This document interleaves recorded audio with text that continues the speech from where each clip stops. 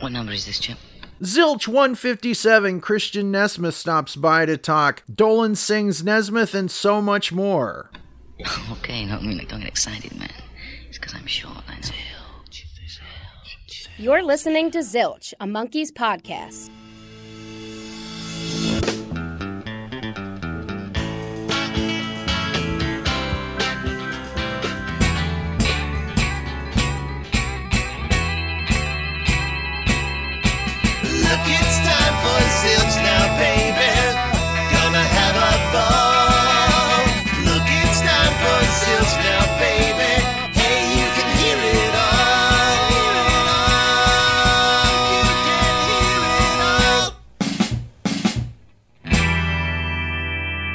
Welcome back to Zilch, your podcast full of monkeys. I'm your host, Ken Mills. Today, we are joined by Christian Nesmith. It was recently announced that there's an album entitled Dolan Sings Nesmith that 7A Records is putting out. It was great to read about. This is from Rolling Stone magazine. I'm going to read some of that article. This was written by Andy Green. Check it out on rollingstone.com. Mickey Dolenz has signed a deal to record an album of cover songs written by his fellow monkey Michael Nesmith. Dolan Sings Nesmith. Mickey says, "I've always been a huge fan of his songs. He's just so prolific. For the past 5 decades, Nez penned songs like Listen to the Band and Papa Jean's Blues have been at the center of the Monkees live shows." Mickey goes on to say, "I think I first mentioned this idea to Nez years ago when we first got together for a tour with Peter Tork after Davy Jones passed. I don't know where the idea came from. Maybe from my friend Harry Nilsson and his 1970 Randy Newman tribute LP, Nilsson Sings Newman. I thought to myself, wow, Dolan sings Nesmith." Rolling Stone says that the record will be produced by Nez's son Christian Nesmith with monkey manager historian Andrew Sandoval tackling A&R duties. The British label 7A, which specializes in monkey-related albums, is releasing it. Mickey Dolenz says, slipping into a Marlon Brando accent, "They're a nice little company that really do good work. They do their homework and do these real nice packages." And Mickey is so right. 7A always puts out fantastic material with fantastic packaging. It's just wonderful. It goes on to say on rollingstone.com, "The team plans on combing through Nesmith's entire catalog to find material for the LP, beginning with songs Nez wrote in his pre-fame days under the name Michael Blessing. Though his stint in the Monkees when he generated classic tunes like You Told Me and Tapioca Tundra to his groundbreaking country rock work with the First National Band and the solo albums that followed." Mickey Dolenz goes on to say, "I'm staying back because I'm too close to the material and to Nez. I want Christian and Andrew to put their thinking caps on and pick some stuff because they know my voice. For me, that's the important thing. I'm approaching this as a singer, kind of like Frank Sinatra did when he approached recording. I said to them, guys, think of me as Frank Mickey the Monkey Sinatra." That said, Mickey Dolenz does have some preliminary thoughts on what might work. He says, "The 1971 First National Band song, The Grand Ennui, is one of my favorite Nez tunes ever," he says. "That certainly would be on the top of my list, but I'm not sure I'd do different drum. How the heck are you going to do that after it's been recorded so many different times? Then there's Listen to the Band and Mary Mary. But I don't know how I do Mary Mary without just covering myself. It gets tricky." So check that article out and more at rollingstone.com. Today, Christian Nesmith is joining us, and I recorded this about 25 days ago, and it's just been a rough time getting it to you, but here we are. As of this recording yesterday, Christian Nesmith posted a photo, and it said, "Christian Nesmith is with Christopher Allis." He writes, "Spent this weekend tracking drums with Christopher Allis. Best drum sounds I've ever gotten. Engineers hit me up for secrets. This record is going to be amazing."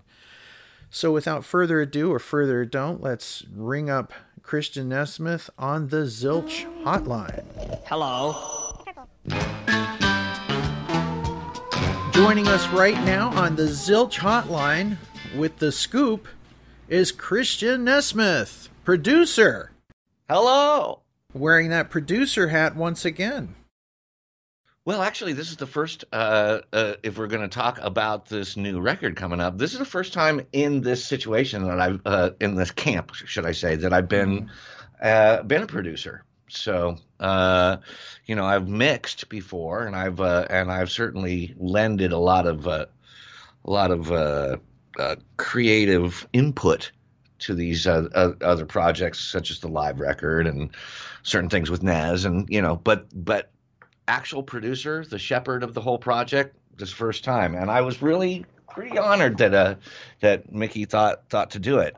I know that Andrew Sandoval actually sang my praises for it, and that was nice of him to do. So, yeah, it's going to be fun.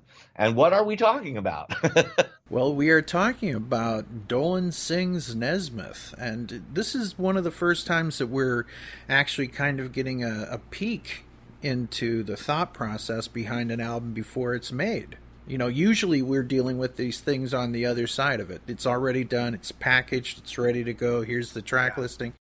I've been doing some work on it, and there's all kinds of little things that go into the making of a record, and this one is certainly interesting because we are actually having to curate the material, deciding of the couple hundred songs there are to choose from, which 12, 14, 16 songs are going to wind up on the record. Mm-hmm. That's part of the process that's going on right now, and I know that a lot of people want to hear a lot of different things, but we don't want to tip our hand. One, because we don't want anybody to be disappointed, right? It's just like, I wanted to hear blah blah blah, and I'm not even going to name names, right? But the second part is that we want people to be pleasantly surprised. It's like, no way, they did that song, So that's where it's at. But I will say that already I've been fleshing out some demos of songs for a chance to go over and hang out with Mickey and Andrew, because Andrew's kind of being our A&R in the classic sense of the word, artist and repertoire guy, and hang out with him and kind of make the final call about, okay, we're digging the new approach of this song, we're liking, let's find a new key, let's and once we get like I said, about 16 or so songs in the hopper, then I can really start launching and use my new microphones. Okay. Yeah, I saw that you got some new microphones the other day, and they look great.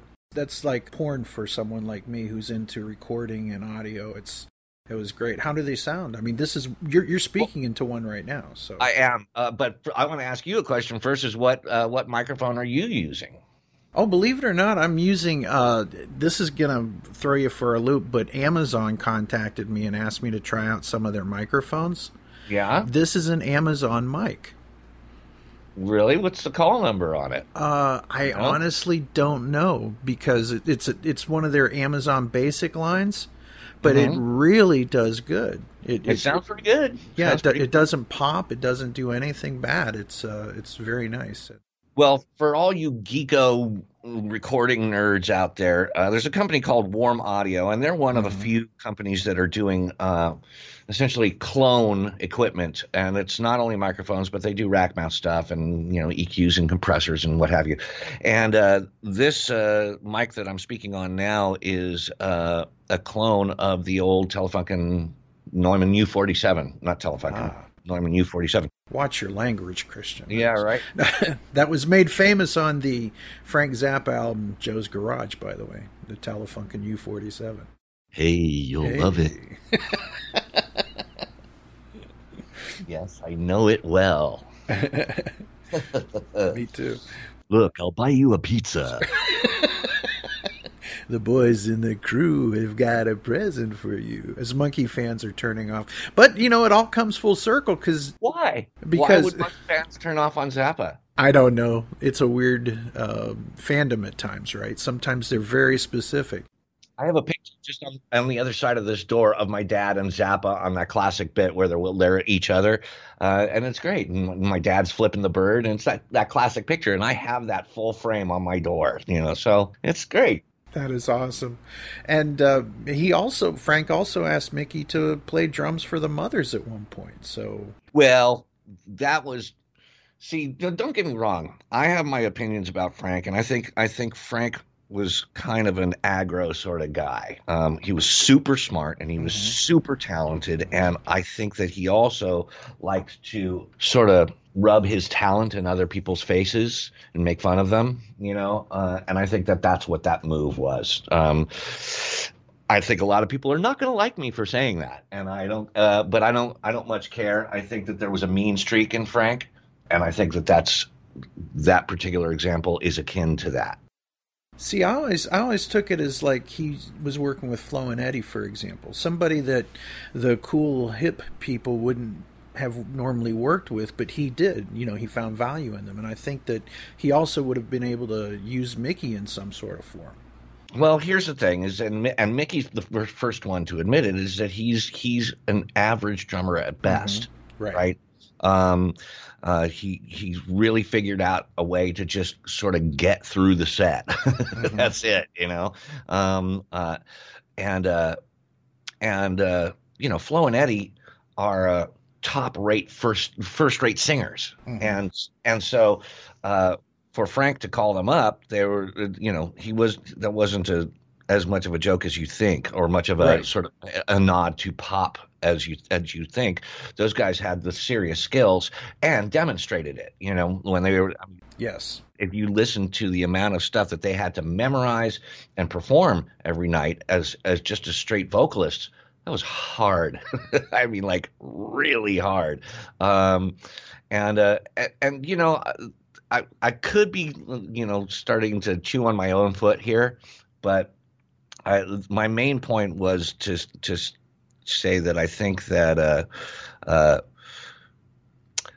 well, maybe we should move on. Well, I always felt that Mickey was like, "Are you crazy, Frank?" Because Mickey knows his skill, right? You know what I mean? Yes. But it's still an honor one way or another, to be even part of that whole scene. You know what I mean? Absolutely. Amazing times. Absolutely. And, let's just call a spade is, Mickey is a singer. That's what Mickey is. And that's one of the reasons why we're doing this Dolan Sings Nesmith record, is that he just wants to keep singing.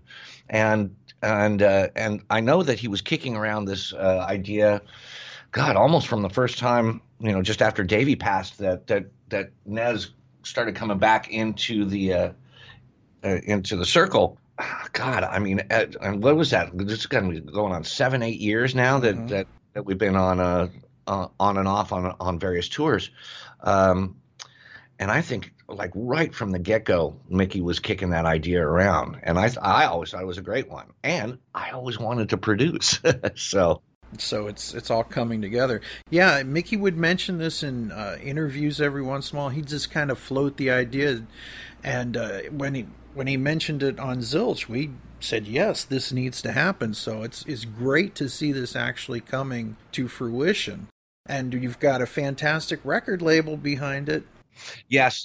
By fans, for fans, 7A in the house. Yep.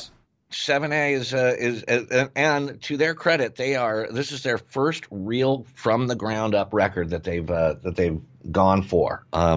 Most of the other stuff that they've released has been previously recorded or just kind of mixed for the time, but to start a record from the ground up with nothing in the can, and for them to take the chance on that's really cool of them to do that, and I don't know, not brave, but that's a great thing that they're doing that.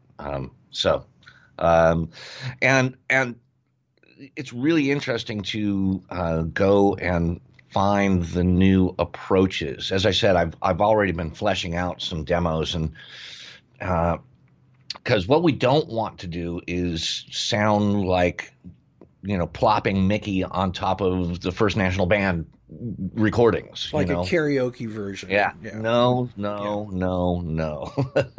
And it actually pushes a lot of interesting and strange buttons for me, because as I pour over this material and start finding songs that I think,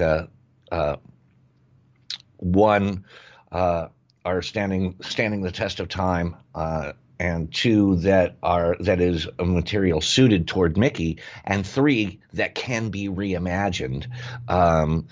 I'm also struck with the feelings that I have been, that I heard these songs when I was a kid. When I was there when he came home with the album of. I remember when he came home with the album with a Photon Wing, and playing it for us, and hearing Rio and hearing Casablanca Moonlight and hearing those songs, and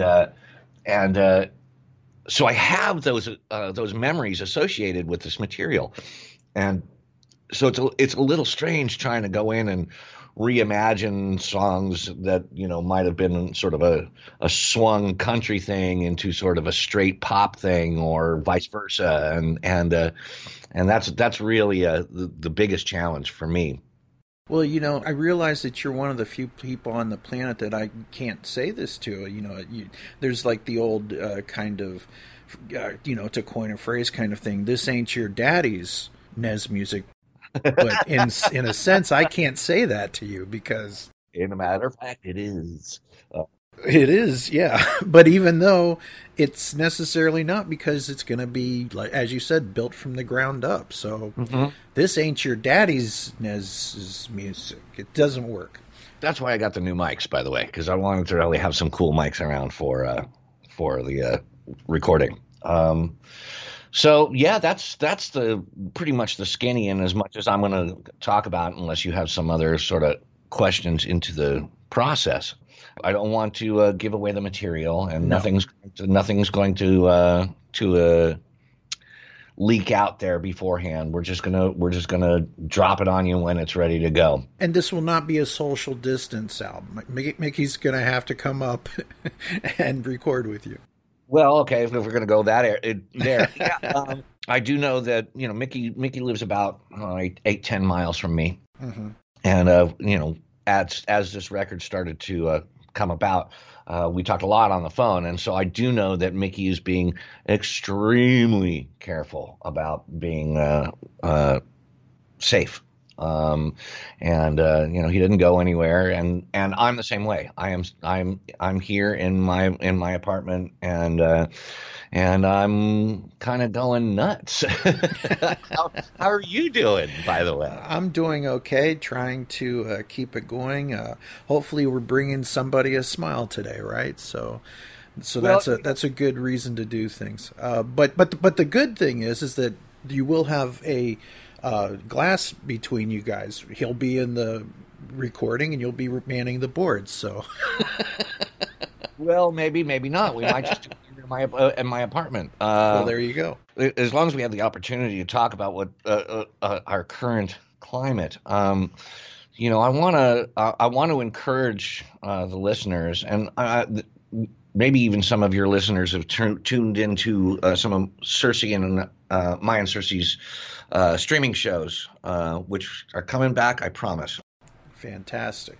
And the main message is to, in whatever way you can, stay connected. It's easy to go a little bonkers in this day and age, and it's easy even to push back in a way that might even be unhealthy. Screw that, I'm gonna go out and just it's not gonna, no, just ride it out. It's gonna be okay. We're all here for each other. Our humanity has survived things so much worse than what we're going through now. And we survived them, and we all came out. There have been plagues before. There have been pandemics before. There have been, and so to walk around thinking that you may not walk around free ever again is crazy. Don't think that. That's not true. Everything will return to normal, but it's important that we keep our heads throughout this. It's real easy to get to let that misinformation that is so pumping out there right now to spin you out. and go and make you go and say and do stupid things. Don't do stupid things. Keep your head. Be smart. Be safe. Right? Well, it's easy for me because most of my heroes have worn masks. I'm a big comic book fan, so it all works out. This, in some ways, is a dream world for me. I can get masked up and go out and fight crime. So life is beautiful. Are you doing it? Occasionally, I suit up. The old Ken suit, Ken Man, that sort of a thing. But Ken Man. Yeah, I go up and sit on top of cities and hang out with the gargoyles and just watch the sun go down. It's really cool. But see, the thing is, I know you, and I have visions of that now. And just a quick note, you can get a Zilch face mask, by the way. So, okay. Well, if you don't have them, people, get one. That's right. So there you go. We've even got ones with the M for the Monkey Men suits on them. So that's great. Yeah, so there you go. But be safe and love one another and care for one another. That's never bad advice, no matter what's going on. But even more so right now. Now, Mickey has talked about how he's leaving the song choices basically to you and Andrew. You guys are kind of going to be curating this and choosing. Yep. And what are you looking for out of a song that when you think of Mickey Dolenz, this is what I think would work for Mickey? What's your general idea? Well, that of all the processes that are going to be occurring during the making of this record, this is the most difficult. This is the curation of it. And I am looking for, we know that Nez's writing can get very philosophical, very metaphysical. And when the artists themselves deliver that, the person who wrote it, those kinds of long flowing, almost prosy lyrics, are fine because that's what the original songwriter intended to say, and now they're performing it, and so that's the original art. But what I'm trying to find is something that's a little more and this sounds so trite, but it's not meant to be. Is hooky. I'm trying to go with songs that have a little bit more of a user-friendly melody, maybe even a really strong chorus, things like that. And also, we also have to see if Nez's decidedly country delivery on some of these songs can be converted into Mickey's more straight rock, straight pop sort of delivery. And that's not always the case. Mm-hmm. Yeah. Well, one of the great things about Mickey is that he is able to inhabit a song or act it out, if you will. There's been almost nothing that's been thrown at him over the years that he cannot somehow, like a chameleon, become part of that song. Similar to Robin Zander. Interesting. That's an interesting comparison. Okay. Two men who have been able to keep their voice in a sense. They've been able to pretty much be the same consistent sound over their entire career, Yeah. Well, here's just by way of example, and we haven't talked about the Mike and Mickey live record, and this might be a segue, but Mickey sings all the songs in the original key. Yes. All of them. And to his credit, Nez does too, except for one song. And so, these guys' voices have stood the test of time. And I would say that's certainly, the case with Robin Zander as well, Robin Zander is in my top 5 male rock and roll singers. Mm-hmm. I think we talked about this last time. Yeah. Well, it'll probably come up every time we talk at some point. No, not Robin Zander, but top 5 male rock and roll vocalists. Yeah, but we love Robin Zander and his work with Cheap Trick and out of Cheap Trick. Everything the guy does, he's just fantastic. But Mickey, to me, holds up like Robin Zander does, and there's not many singers that you can say that from like 1967 to 2020. There's not many. No, you sure can't. But you made another observation. You used that he God. What did you say? He acts them out. What did you say? He either inhabits or can act. It comes from a place where he can like a chameleon. He can be this kind of guy, can be that kind of guy. So yeah. And that's interesting that you frame it that way, because one of the things that Mickey and I talk about just socially all the time is musical theater. Mm-hmm. I don't know if your folks out there know this. I have been the musical director of 4 separate productions of Hair, mm-hmm. and including the first ever production of Hair in Russia in 1999. And let me tell you, that's a story.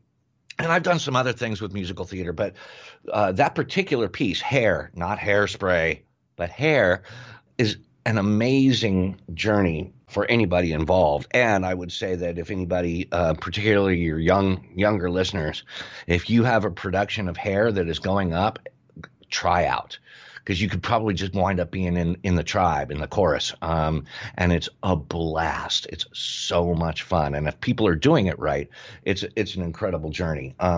Anyway, that exposed me to the crossing of rock and roll with bringing the theater to it. Well, but I was going to say more acting. Yes. And I think I've always been a fan of that. I mean, I've always been a fan of musicals anyway, And so to see that put in a rock and roll context, that was really eye-opening for me. And then and that happened, right at the. I did one in 2007, but the other 3 were just before 2000. And so, Mickey having done Broadway and several musical productions, we relate on that level, because he understands about not only bringing the character, but also manipulating his voice to meet that character. Finding how to get inside the melody in such a way that it supports the emotion that is trying to be delivered at the time. Mm-hmm. So for you to cross connect those, cross reference those two ways of thinking is spot on. Well, thank you. I occasionally I get something right. Now, a lot of people.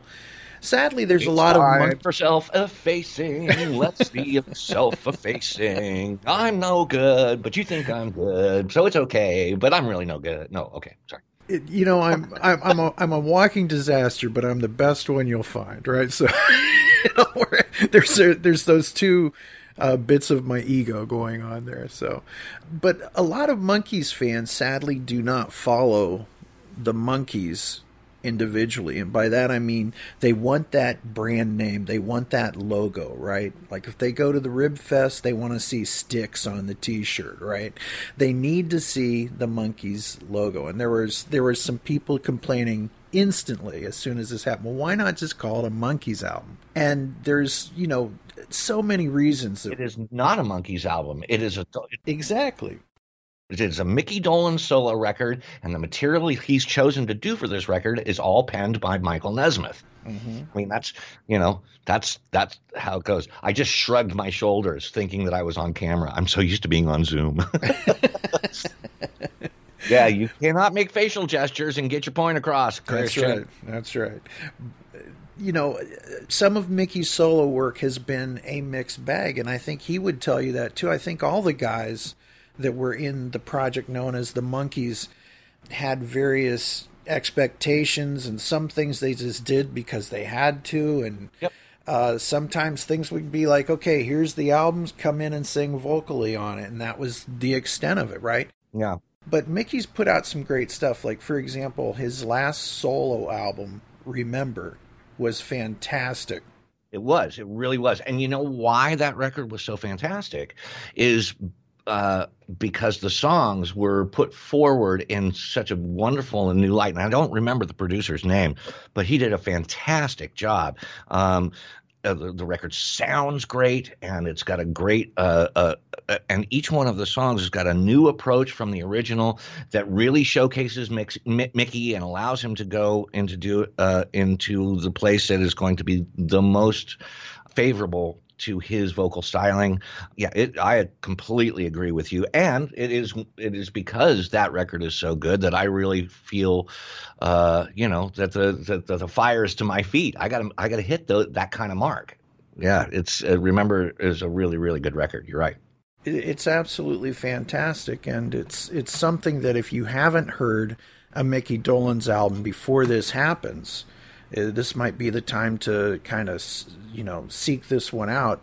It's very highly recommended, and Mickey loved it. He did a lot of press for it at the time. Yeah. And sadly, it just didn't take off as good as we hoped that it would have. But it's such a fantastic album, and I know that the people going into this, we've got 7A, you've got Ian Lee and Glenn Gretlin, we've got you on the producing board, we've got Andrew Sandoval help curating everything and being the A&R man, and then Mickey Dolenz. So then that leaves me with and Michael Nesmith material. Yes, and Michael Nesmith material. But that leaves me with the question marks, and that's who's going to play on this thing. Are we going to get Coco on background vocals? Are we going to get Cersei on background vocals? We definitely want to include many of the musicians that run in our circle. And Lord knows I love to build walls of background vocals. So, there will be certainly opportunities to do that. And but at the same time, because I play so many instruments and I want to keep the budget down and keep moving forward, and it's easier to just keep rolling when I've got the idea. I can just pick up the guitar, I can just pick up the bass, I can drop a keyboard part down. But I mean, I have visions for certain songs where I want to definitely bring in some real strong ringers. I also think that it would probably be appropriate, though nothing's been decided yet, to have pedal steel here and there on this. I think that facet of Red being in Nez's life for so long certainly influenced Nez's writing. I think that knowing that he could take some of those songs into the studio and have Red decorate them was a big deal about it. So I think we should definitely nod to that. But whatever is best for the song. But yes, you're right. We will be bringing in certain ringers. I don't know, it's the best guy for the job. For instance, I can kind of do some meat and potatoes keyboards, but for some really incredible piano work or organ work and stuff, I'm going to bring in a guy. And I've got a few things like that. And yes, I would love to build a wall of Coco and Cersei of doing oohs and ahs here and there. I also think that I'd like to experiment here and there with Mickey building a wall of vocals for himself. I think it's not to too many people anymore, but to some people, the recording process is a mystery. And the fact that we have the technology that allows me to record a track and then play along with that track as many times as I like on different instruments or many vocals in a row, people don't understand that somebody could build an entire choir themselves. But probably the most famous example is Bohemian Rhapsody, the beginning, not the middle part, not the operatic part, but is just the real life part. That's all Freddie. Absolutely. And I believe it's 4-part tripled. So there's 12 Freddie Mercurys singing that opening to Bohemian Rhapsody. And so I want to do that with Mickey on here and there. I'm already seeing sort of places where that could be really fun. And so I got those plans. So it's all kinds of stuff. I want real drums. So we're going to have to do that. There's no way we can not do that in an actual studio. So, in these times, we've got to be careful and paying attention, but we still got to go set up drums and record for a couple of days. So those are all parts of the world we live in. But I'm again right now we haven't even locked what songs are or are not going to be on the record. And until that happens, I have no real clear road as far as just a logistical path in front of me. Mm-hmm. Now, you mentioned layering Mickey upon Mickey, right? Yep. Mickey's not a stranger to that. I know it. As a matter of fact, on the album that we mentioned earlier, off of Remember, I'm going to play a little bit of Do Not Ask for Love, which is I Prithee Thee, off of Mickey Dolenz 2012 album Remember, something every Monkees fan should own. We recommend it highly. Here is Do Not Ask for Love, with several Mickeys singing. Take it away, Mickey.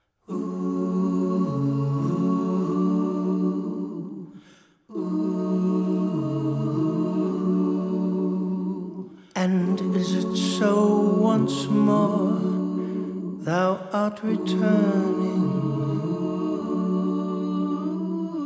Hast thou lost thy way as once before?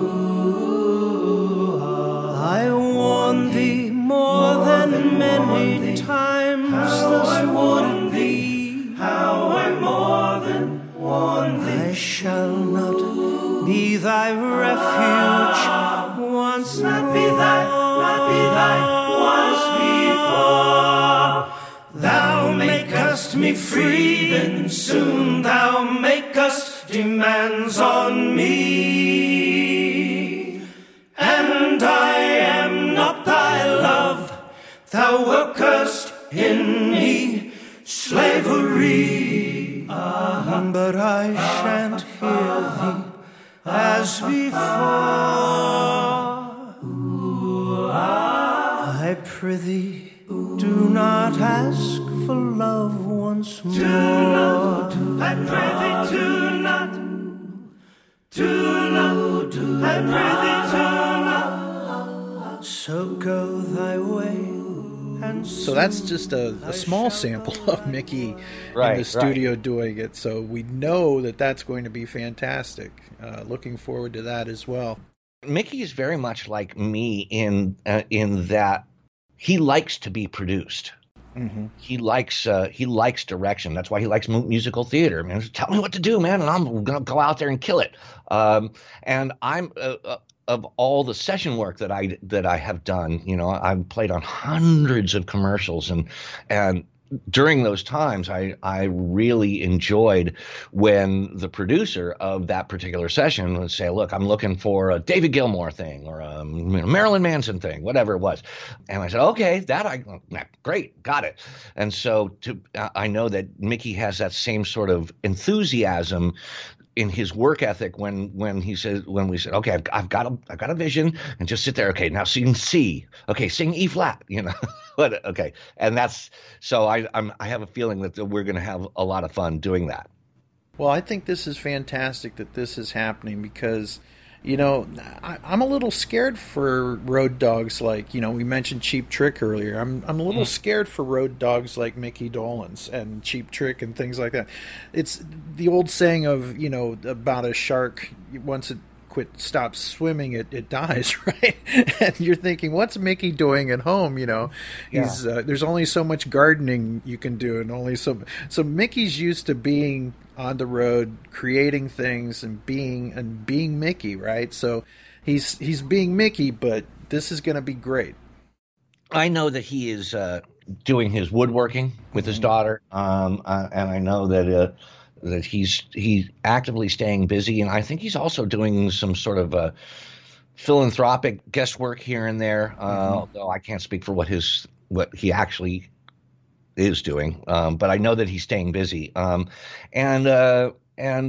boy, but you have really hit on something, and I agree with it. I think that it's very tough. We've got to stay busy, and I think that's true for anybody, even people who do their sort of workaday world 9-to-5 thing, who have been tragically removed from that.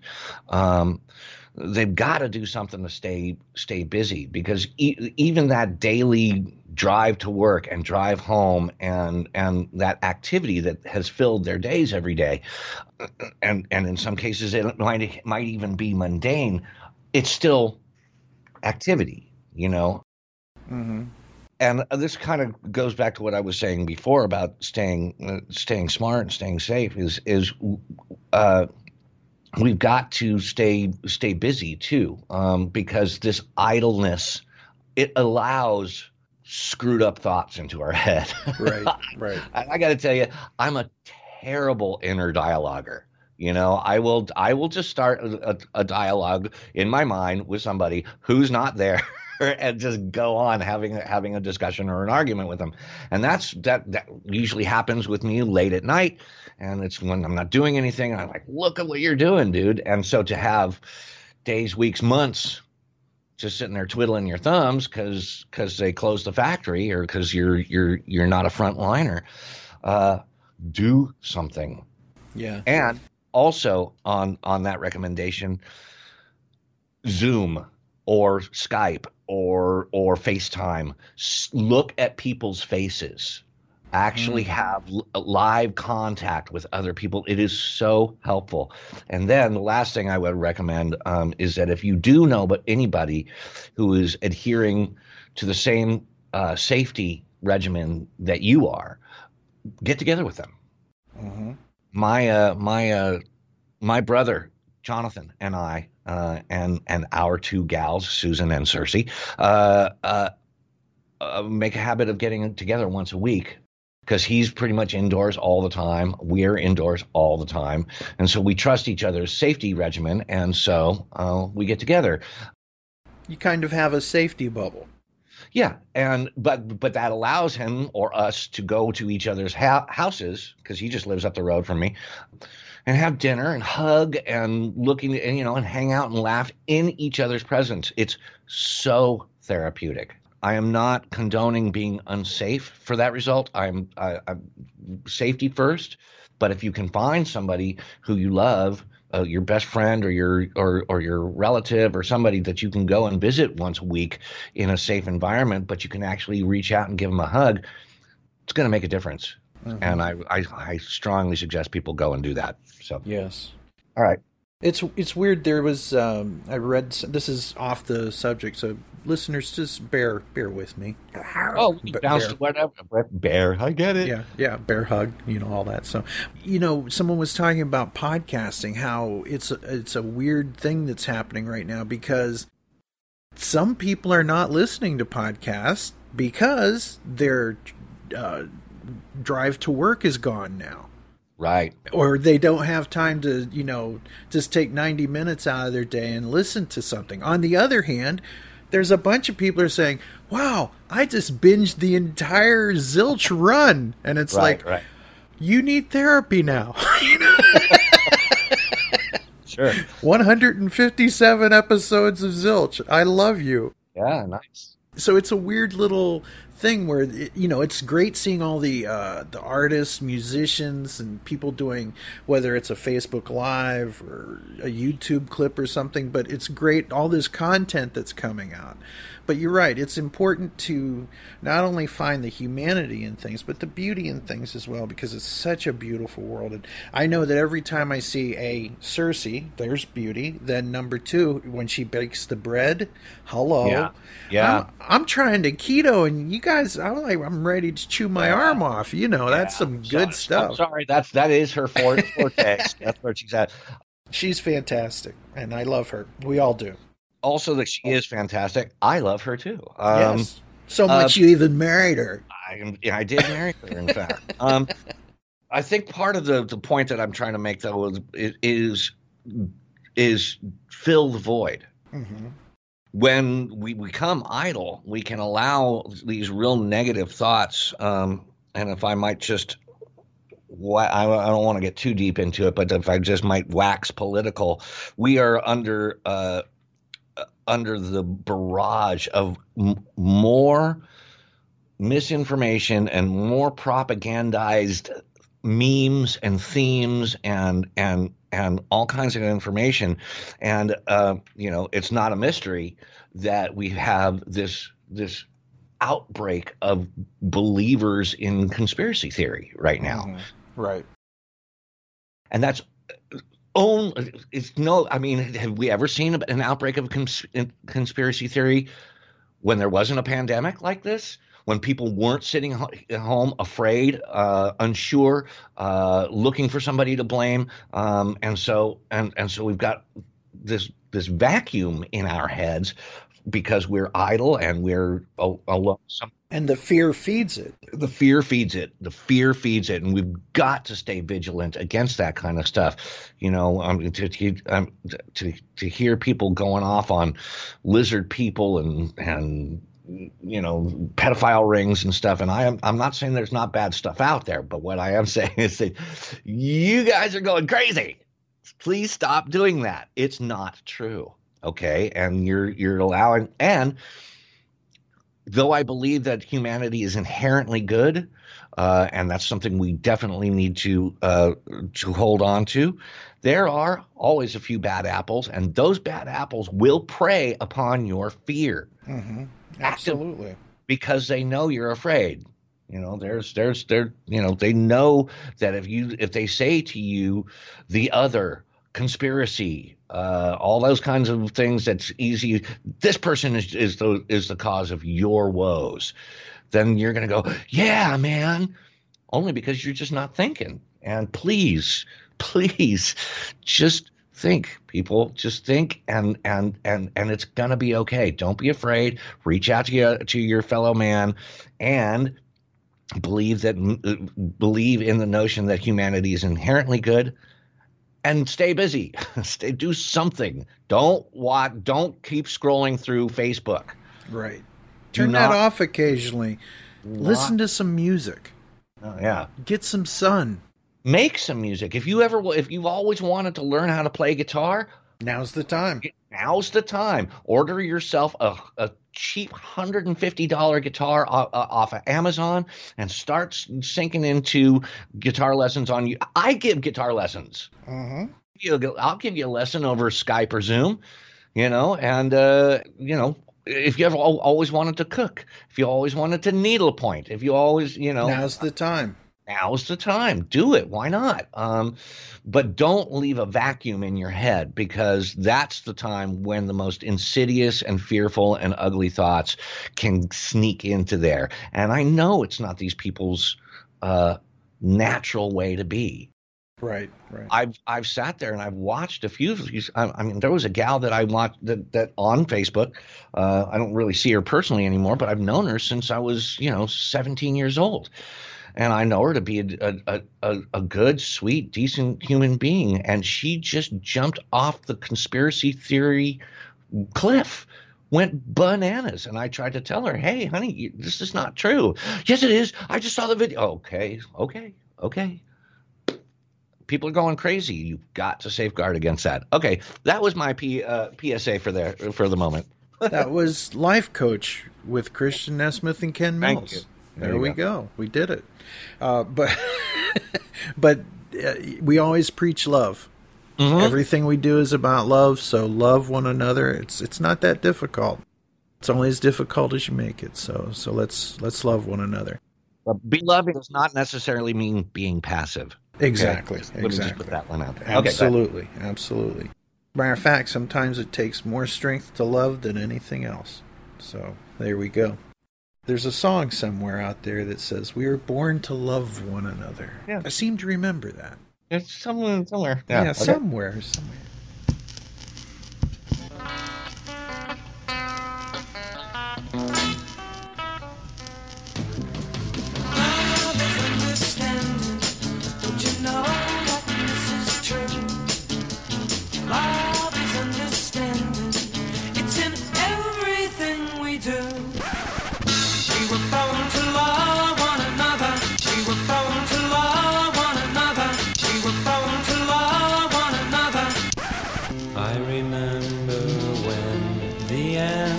Seemed so clear.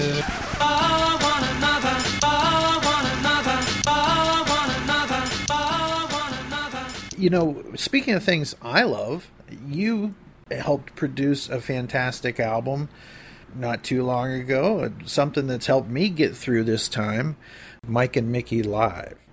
The live album that you did, it's just fantastic. You did a great job mixing that. Let's talk about that a little bit. How did your involvement with that come to be?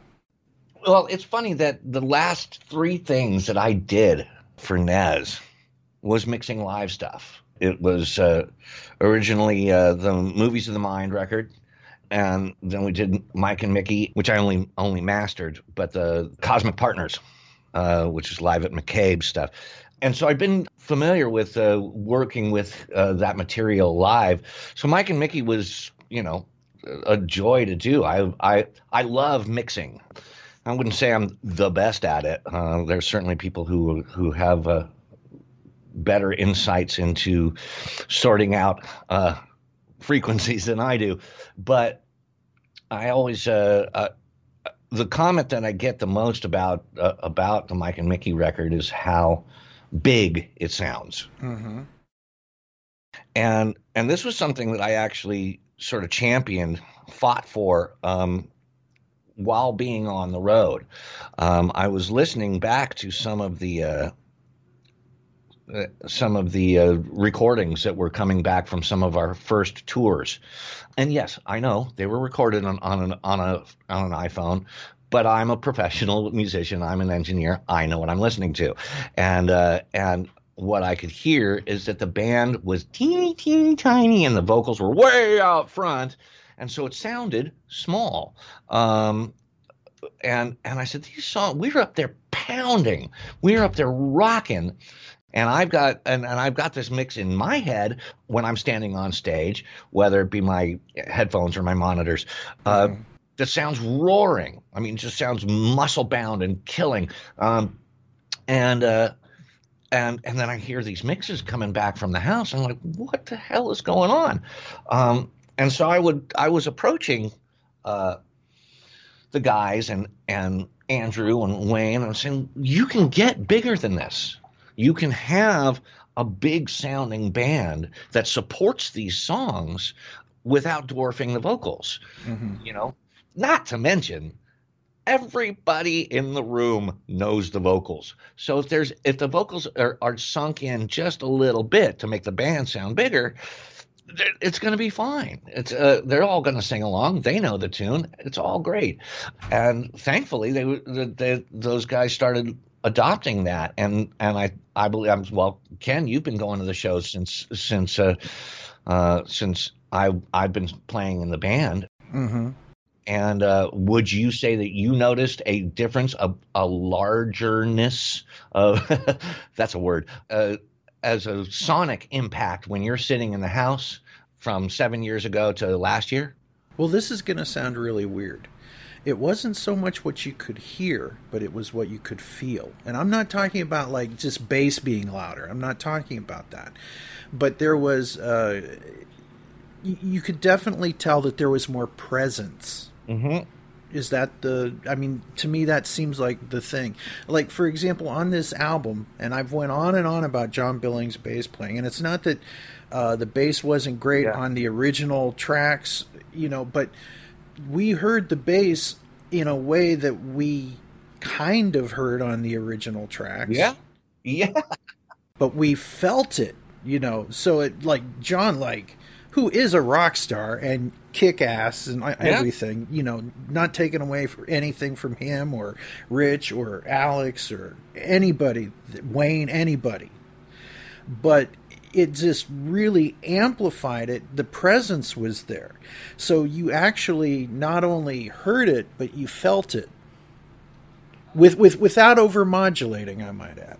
Because that's the other side of that. So I don't understand what the term over-modulating means. Well, like, for example, some people think just turn everything up. No, it's not as simple as that, because then it's just becomes music you can't hear anymore. Right. Are you talking about everything is louder than everything else? Yes.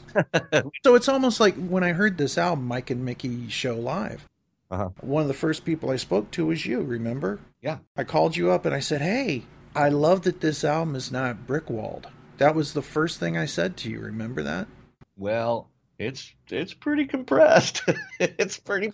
Yeah, but it's not like, Metallica's Death Magnetic or something. You know what I mean? Well, they just screwed that up. Right. Not only did they brickwall it, they distorted it, and they lost sight of what's going on. To all of those observations, well, presence for those of us who play guitar, presence and engineer.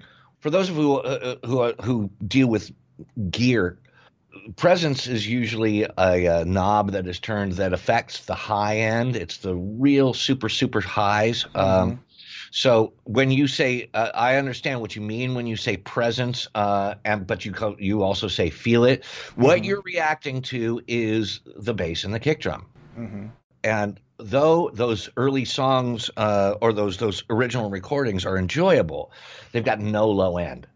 They got no drums. Everything is just buried. And it was the style at the time. Those recordings were, for me, decidedly unimpactful when it came to the sonics. And again, I knew standing on stage when I get my mix, because they go around and they ask everybody on stage what they want to hear. And so when I get my mix, I just tons of bass guitar, tons of John Billings. And so I knew what he was playing up there all the time. And I knew that they were great lines, and it was really, really fun. It also, bass is the one area of the frequency that you can feel. You feel it in your gut, you feel it in your butt, you feel it in your whole body. And I wanted people who listen to this record to have the same experience that I do when I'm up there on stage. And hopefully that our live mixes for the audience have sort of shifted toward. And the response has been amazing. I mean, I've been getting so many people just sending me messages about how much they love the mix. That makes me feel all warm and fuzzy, because I worked very, very hard at that mix. That was, when you've got 10, 11 people standing on stage and you've got to get everything heard, but you've got to make sacrifices here and there. You've also got to get the vocals clear over the drums, and you've also got to take into account when your singer steps away. And as in every live performance, there are a couple of clunkers here and there, and so you got to decide how you want, which ones you're going to let go and which ones you want to fix. And I will say, on the record, the least repaired human being on that stage, John Billings. So there you go. Wow. Yeah, absolutely. I mean, I think on that whole album, I think I did 2 repairs, and what I usually do when I'm repairing a live performance is I try to borrow from another part of the song. So you just slice out a little piece, because it's usually just like one little clunker here and there. So you just grab a note from later on the song and just paste it over that one spot, and that's what I did with John. But I think it happened, and I don't even remember where it was. It was so insignificant that I had to do that. There is no instrument that suffers for another instrument in that mix. Do you know what I'm saying? Like, there's a lot of times when you hear a live album, especially, some things tend to get lost or overshadowed. Not so much with this album. Not at all. As a matter of fact, another thing you and I spoke about upon me hearing it and me talking to you was, this is going to be up there as far as I'm concerned with like Cheap Trick live at Budokan, that sort of a thing, to where the experience is the thing. Kiss Alive, where it's almost like this is the event. Sgt. Pepper's Lonely Hearts Club Band is that way in a sense, where they're setting up, and now here's the story, and you kind of get that same feeling. I had to do it. Sorry. But the Mike and Mickey Show live, it really is, I feel, on par with those classic albums. And if anybody who has a Monkey's prejudice would just listen to it, they'd be blown away. Why are you feeling that some people are standoffish about that record? Oh no, I'm talking about people who like are just monkeys. Who are not into the Monkees. Yeah, let me put it this way. There's certain songs that you can play. Like, I don't care if you like Kiss and you find someone that doesn't like Kiss. There's like, here, check out this song, right? Or the same with the Monkees. If you don't like the Monkees, well, check this out, right? Yeah. Like, for example, I know that Birth of an Accidental Hipster, when Good Times came out, I played that for a couple people, and they were like, what is this? Because it was something so different to anything else that was being heard at the time, right?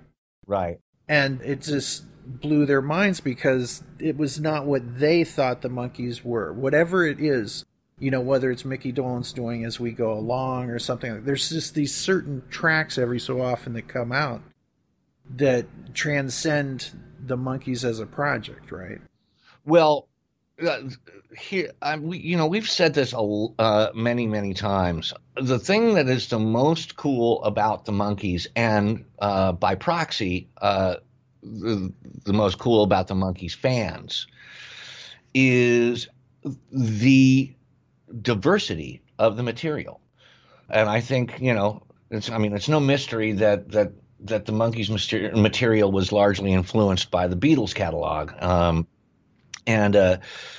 And the Beatles were breaking all kinds of rules and, exploring country music and exploring rockabilly and exploring psychedelia and exploring all kinds of, and Paul with his love of 30s musicals and, all of that stuff. And so that headspace translated directly into the curation of the material that happened in the Monkees. And so subsequently, the listeners, the Monkees fans, were exposed to, everything from, Tin Pan Alley. Everything from Tin Pan Alley, and you got songs as different as Papa Jean's Blues to Going Down, Exactly.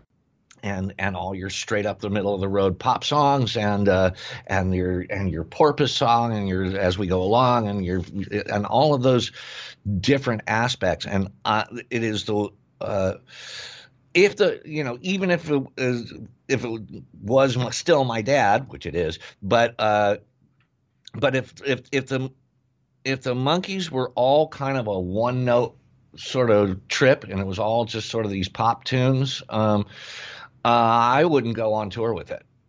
Right. I wouldn't want to do it, even if it was my dad, because I continue to want to go out and do those shows because of the wide range of material. So when you talk about something like Hipster, it's just a continuation of that idea. And when I built those background vocals, because it was essentially me and Nez here in my apartment, right in the room that I'm sitting in right now, that built all those vocals and sent them back to Adam, rest his soul. Those vocal parts that we built, I sent Adam back a mix of where I thought everything should sit. He, including some specialty EQs and the use of some certain delays and I kind of souped it up and I sent that back to him. He used it verbatim. That's, so the mix that you hear on the record is pretty much my mix, or at least my inspiration. Which I was very flattered that he thought it was cool enough to maintain that approach. He said, "Oh yeah, that's the way it should be. I'm going to do that." So there you go. And it's got a big rock and roll solo, and it's and it sound it's got thundering guitars and it's got heavy drums and rightly so. So why not? And and to segue a little bit, I'm absolutely going to explore those areas when it comes to doing this Dolenz Sings Nesmith. Nothing's out of bounds, because I believe that the typical Monkees listener is going to appreciate that. They're going to want to go from, a soft little teeny stripped down approach to a gargantuan thunder rock song and all the areas in between. Well, speaking of thunder rock, Oh boy, here's to do that. I want to play some of, since we've mentioned it a few times, The Birth of an Accidental Hipster, in which you, Christian Nesmith, are going to take center stage and do your little showpiece for everybody on this solo. So let's listen to that right now, off of Mike and Mickey Live. And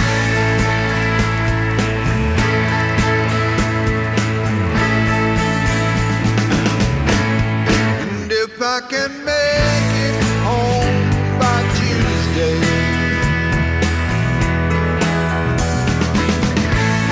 that's if I can make it home at all.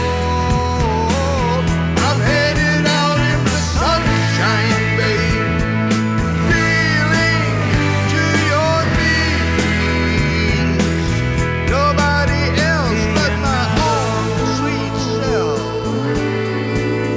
Where we go?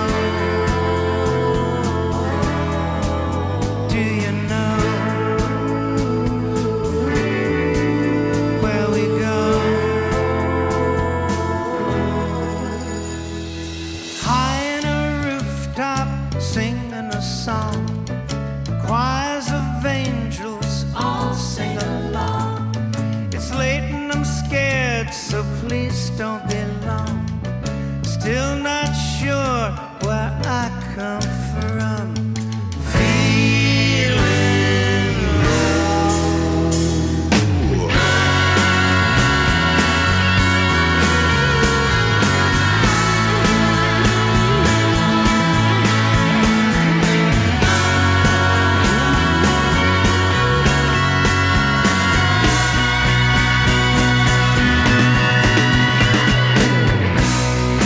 Gone on a dance so proud. That was a fantastic moment. I know that we saw the last show up in St. Louis, and that was a moment that I saw your dad kind of like actually take his hands and like go, take it away, you know, and at Right. that moment, and everybody was like looking at you, and the whole band was like, it's Christian's moment to shine, right?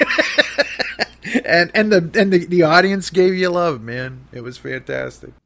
I'm a hard rocker from way back. That's, my first loves are Led Zeppelin and Aerosmith and Rush and Van Halen and Kiss, and so it's the big loud guitars. So and I wish I had composed that solo. The way I do the solo is pretty much an homage to the way it was done on the record. And I don't know who the original player was who did that, but it was a good solo. So I just copped it and sort of made it my own, but yeah, that like I said, I've always been sort of a guitar hero, devil horns sort of rocker, But it's got to feel good in that moment when everybody's just on their feet and you nailed it and everybody's supporting you. It's so fantastic. Yeah, well, I mean, Nez gave me a little piece of advice, or a little, I don't know, cautionary anecdote, if you will, or bumper stickerism. He said, if you hear the yays, you'll hear the boos. There's truth to that. And I can see where some of that aspect is sort of safeguarding and stay out of it and just stay in your art. But I also think that there's a little bit of cynicism to that because, the yays are a part of what makes the live experience the live experience. Mm-hmm. I and my fellow musicians walk onto that stage to do a job. Mm-hmm. But the audience walks into that room to do a job too. And they want to do their job. And their job is to scream and yell and enjoy the music, to really just have a blast and send that energy up into the air. It's the same thing as when you go to any large crowd, sports or church even, Church even, yes. And to have that collective mind putting that positive energy into the air for one common purpose, whether it be to celebrate your faith, or to celebrate the home run, or to celebrate that guitar hero solo. That's all part of it. So I've always, as I said, I've been a hard rock fan. So that kind of playing and that kind of involvement between musician and audience, which is, kind of unlike, what a lounge piano, I don't know, or, a solo classical acoustic guitar performance, different trip. But that doesn't mean that the energy is not there. It's just put forth a different way. But in the rock and roll context, we're all out there to yell and scream and stomp our feet and have a great time. And I've been doing that my whole life in one way or another. And it is a great feeling. But it's a great feeling because it's reciprocal. I play a soaring solo and you guys cheer and I go, yeah, so I play even better, and you guys cheer and I go, all right, and I jump up and down and you guys cheer, and that's what happens, and we all have a really great time doing that. So yeah, it must be nice. It is nice. Of course it's nice. It's a lot of fun. It's always great when you see a performer feed off the audience and vice versa. I think back to Peter Tork. This just makes me smile. He knew we were in the front, and he started doing his Jimi Hendrix / Gene Simmons thing with the tongue. We screamed, so he did it more. We screamed, so he did it more. And it just drove everybody crazy in laughter and love and all that frenetic coolness. And then at one point he took flowers and was chewing them up, and as he was singing, he would spit little chunks of flour out every so often like a confetti dispenser. He was so fantastic. He would make a show out of just about anything. And that was one of the great things about the Monkees and their training from an improvisational background. Like we were talking about Mickey inhabiting a song, right? Is that even Mike or Nez, whenever he does a song, there's times you'll listen to him do songs and he's not going to do it the same way twice necessarily. No. And because each time he's singing the song, it may be coming from a different perspective, even from the time he wrote it. So I guess to kind of tie it together, it's going to be interesting to hear the approaches that Mickey will find. Right. Well, and one thing that can definitely be said about Nez is that he definitely doesn't want to be stuck in the same place artistically. Mm-hmm. The song "Grand Ennui" is a perfect example of that. Mm-hmm. I think there's been 6 or 7 official releases of that song in one way or another, between a demo and an early recording and a First National Band and Live at the Palais and Movies of the Mind and Mike and Mickey and Live at the Troubadour, and every single one of those. Oh, that's not on Mike and Mickey, is it? But every single one of the releases has had a different approach, which he wanted to happen. It's like, okay, let's not do it the same way we did it before. That's one way to stay out of the Grand Ennui, right? Exactly.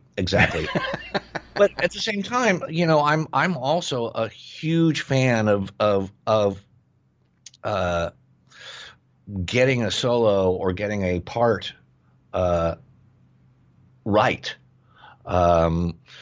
When your song is kind of just sort of an earthy blues song, such as Grand Ennui, it can be re-realized in a number of different ways over the course of the entertainer's life. But the example to the opposite of that I can come up with right away is Rush's Tom Sawyer. And it was a specific quote from Neil Peart, also rest his soul, that he was asked, "Did you ever get bored playing those songs. You know, you're going to have to play Tom Sawyer at every concert from now to the end of your career. And doesn't that drive you crazy? And he says, no, because Tom Sawyer is hard to play. That's a brutal song. And so when I get up there and I kill it and get it right, ain't nothing better. It's just like, you know, that's what we live for. And I, you know, again, in songs that for bands like Rush or songs that are more complex that way, the goal is to be able to hit those great musical passages that were constructed and composed originally, and represent them live just as you did in the studio. And that, I think, also is just as important. Yeah, well, when you think about it, the piece that you write or the piece that you perform it's kind of like the prize fighter you have to battle every time you do it, right? Yeah. Well, yeah. You know, you like walk in its shadow, but you also have to nail it, right? So, you know. Well, again, it depends on the type of tune. Even with a song that is a simpler song to play, just in its construction, say, copying a groove on something that is relatively simple, but the groove has got to be deep, and that affects your fingers and your body and your mind and your heart and the way you dance on stage and the way you swing your arm. And just to cop that one sort of, you know, you might be sitting there strumming one chord, and the 3, 4, 5, 6 of you will be sitting there strumming one chord. Look at James Brown. Right. You know, the old joke of somebody auditioning for the James Brown band is, can you play C9? The guy says, yeah. All night long? Right? And so to sit there and you look at those great funk players and those great blues players, and somebody will just set up this one chord groove. If you're not hooked in, the rest of us know it. Yeah. The audience knows Self-evident. it. Players, yeah. So there's all sorts of ways of really tapping into what is magical about making music.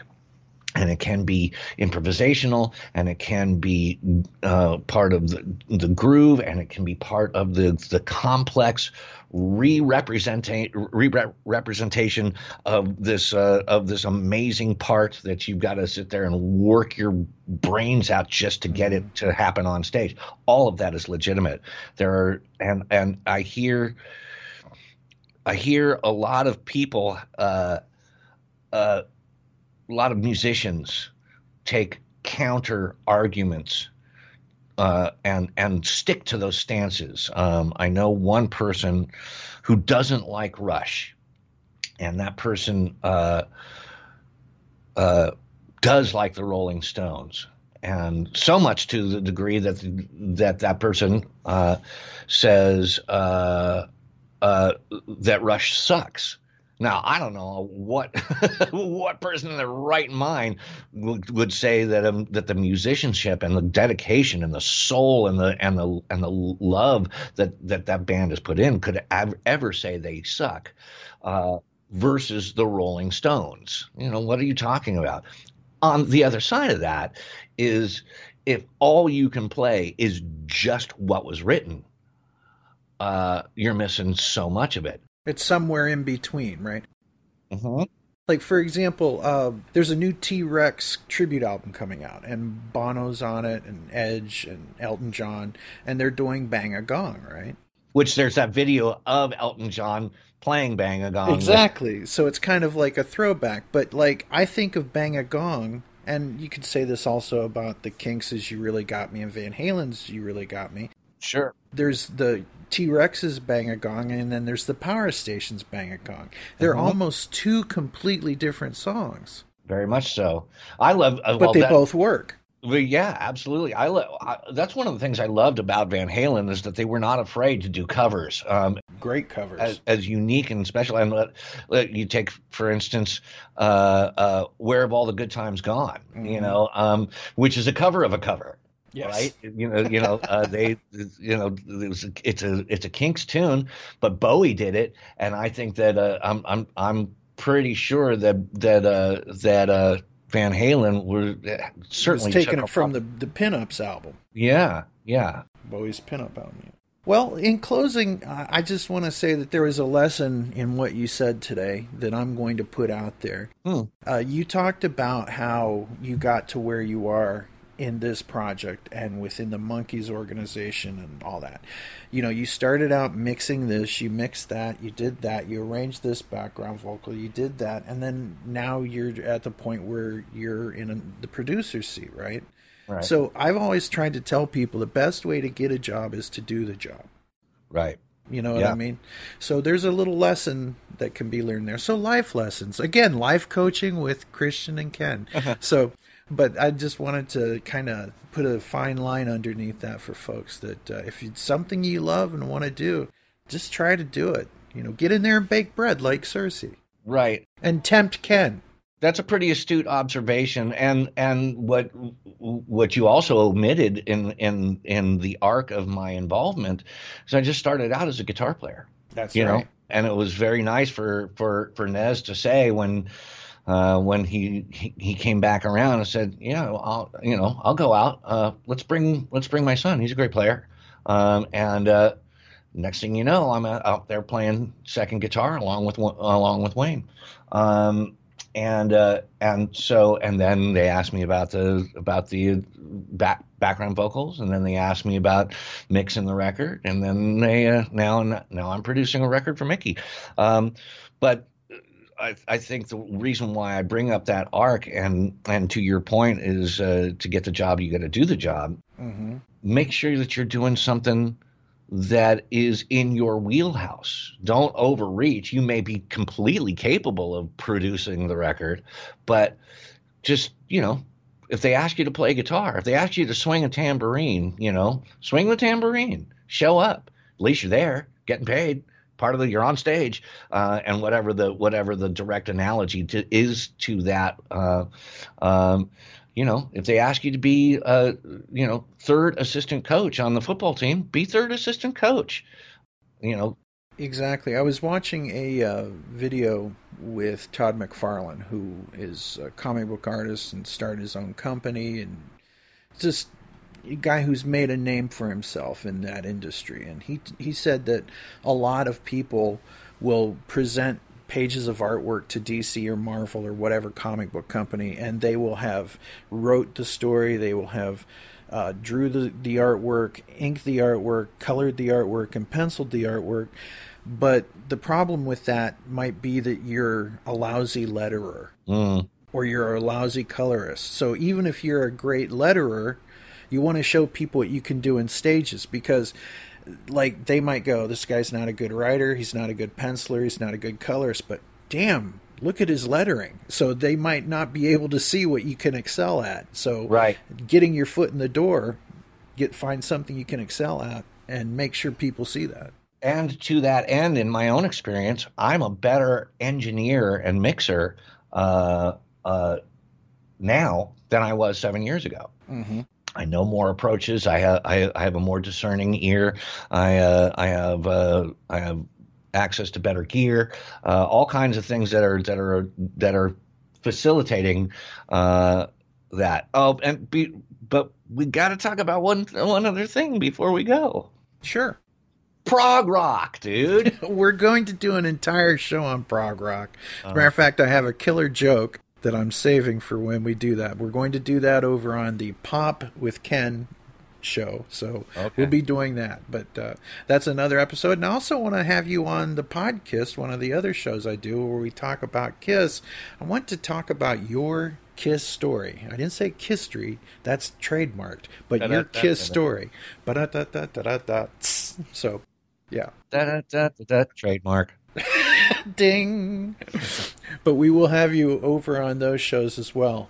So look forward to a conversation about prog rock with me and Christian Nesmith and for his story. Because Cersei and I just finished a prog rock record, so we want to talk about that. Oh, fantastic. That's you didn't know that? Great. No, I did not know you were Are you working on a kidding? The prog last rock 6 record. months, that's what we've been doing. We've made a full-on prog rock record. That is fantastic. This is Oh going to be man, awesome. I mean, it's an hour long. There's only 7 songs on it. That's my joke. Okay, here's my joke. Are you ready? Okay. You'll never see an album called, now that's what I call prog rock, because it would be 8 songs long, as opposed to the 30 compilations, that they put out.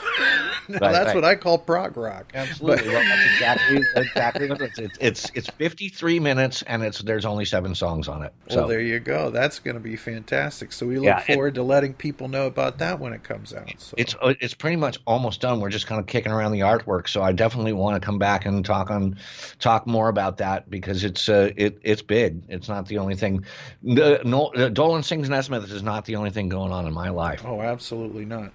As a matter of fact, what's your social media links and stuff like that? Your wwws and all? My website is not kind of jumping, and I am on Facebook. I want everybody to be careful about Facebook because it's so full of junk right now. But I'm over there, and you can just find me by my name, Christian Nesmith. I'm the only one out there, I believe. And that's usually where I stay mostly in contact, is on Facebook. I'm not really an Instagrammer because I don't take a lot of pictures, and I'm not really a Twitterer because I like to speak in longer than 147 characters. So, And of course, there is www.circelink.com, which will have links to the Bandcamp and ways you can buy things and support you guys and be part of everything. So yeah, there's Circe and I have 10 titles together. I've got 2 solo records, all out there, all having available to be had. So check out circelink.com and circelink.bandcamp.com for all of your Christian and Circe needs, right? Yep. Well, thank you for coming on the show and giving us a little peek into some of the planning of 7A's upcoming release, Dolan's Sings Nesmith. Get you a job as an announcer here. Plus, you'll have to... I always wanted to do VO. Really? Yeah, it's a fun gig if you can get it. Again, that's one of those things that you got to do it to get into it. So yeah. I don't know anybody, and those people are scrapping hard for those gigs. Right. Well, our own Tim Powers and our David Ghosty Wills do a lot of that stuff. So, as a matter of fact, David Ghosty Wills, who's on the Zilch staff here, he did, speaking of Kiss, in the episode of Celebrity Deathmatch with NSYNC versus Kiss, he got to be Peter Criss, which was like a thrilling dream of a lifetime for him. So. Yeah, did he talk in that kind of? Well, I talk more like Ace Frehley when I talk. If I did a New Yorker, because I was, Ace was just kind of manic and still talk. Yeah. Well, there you go. All right. Well, I want to thank you for being on Zilch today. Thank you for giving us a peek into the planning stages of this. Did you like my Ace Frehley impersonation? Come on. Yes, okay. the Ace Frehley impersonation was great. Oh, are you correcting me on my? I have to, because here's the man himself. We are rolling, ladies and gentlemen. We have Ace Frehley. It's Frehley, not Freely. Oh well, there you go. Frehley, it is. There you go. Neil Peart. Yeah, I always said Pert, and then I found out. I found out. All right. Well, we'll see you all in the next episode of Zilch. We await more info, and we look forward to the prog rock. What's the name of the album? Cosmologica. Isn't that a great prog rock name? I dig it. I'm hip. All right. Well, we'll see you. I want to go. Yeah, let's do it. All right. We'll see you all in the next episode of Zilch, your podcast full of monkeys. Say, see ya, Christian. See ya, Christian. There you go. It's the old George Burns Gracie album. Oh, yes, I know it. I'm hip. Good night, Gracie. And that's our show. Zilch is an online nonprofit monkeys audio fanzine made by fans for fans. Any samples of music or interviews heard remain property of their owners. We are not related to the Monkees or any of their members past or present. We are not affiliated with Rhino or Ray Burke. If you hear anything you like from the band, go on Amazon or iTunes and buy it. If you enjoyed the show, like us on Facebook and rate us on iTunes. Thank you for listening. Until next time, I'm your announcer, Chelsea Epstein, saying always take some time to monkey around.